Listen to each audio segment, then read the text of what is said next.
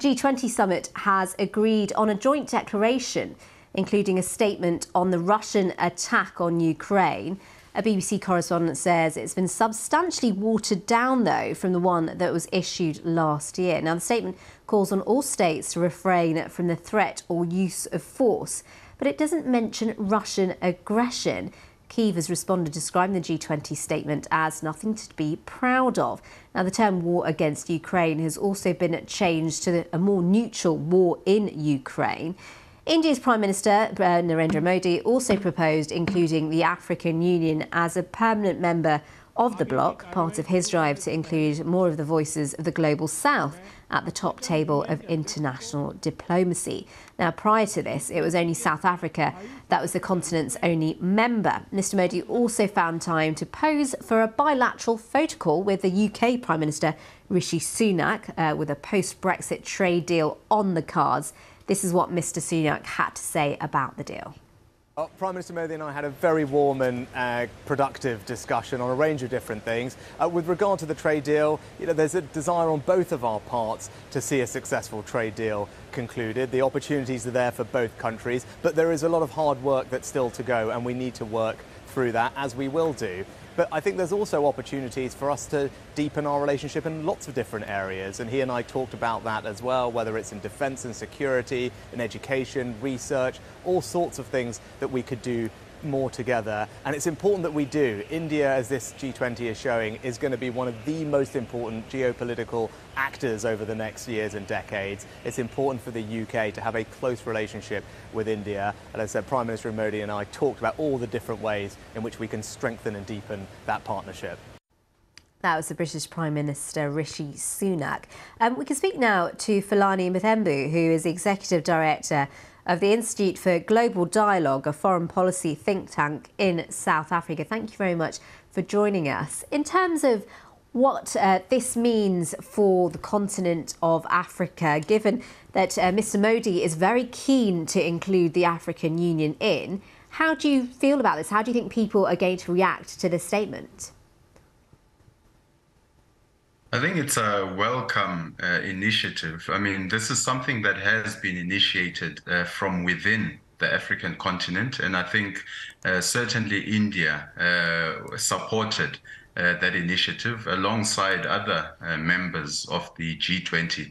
It will enhance the continent's voice, but it will also enhance the continent's ability to coordinate on its international partnerships, while also putting development issues back on the center, I think, of G20 deliberations. So it's quite an important initiative for the continent. And when you say development issues, what will they be? What is the important issues that countries in Africa will want to highlight to the rest of the G20?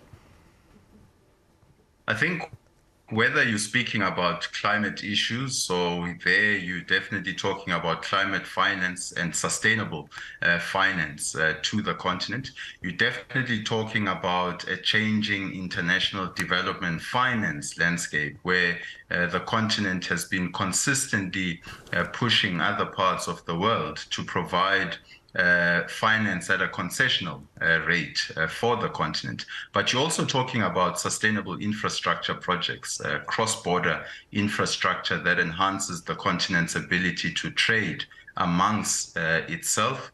And so these are quite important issues that should be at the center of the G20. I mean, we, in the last few years to the Agenda 2030, the UN's agenda for sustainable development, and the continent has to be at the center of those initiatives. So I think it will certainly enhance that voice. OK, Fulani. And just briefly, what do you think will come of this? It's clearly a very kind of symbolic move. What do you think is going to come of this in terms of practical issues and practical kind of changes in the way that Africa deals with other countries that are at that top diplomacy table? I think what it does is it enhances the continent's strategic autonomy. There's a lot of key stakeholders within the G20 that African countries deal with at a bilateral level. And so having them all there at the G20 and having the AU consistently attending these meetings will certainly be important in that regard. I mean, South Africa used to obviously be the only African country in the G20, and it generally consulted with the African Union before these summits. But having the AU at these summits at a formal level certainly ensures that issues like Agenda 2063, which is the continent's development blueprint, will make it on the agenda of the G20.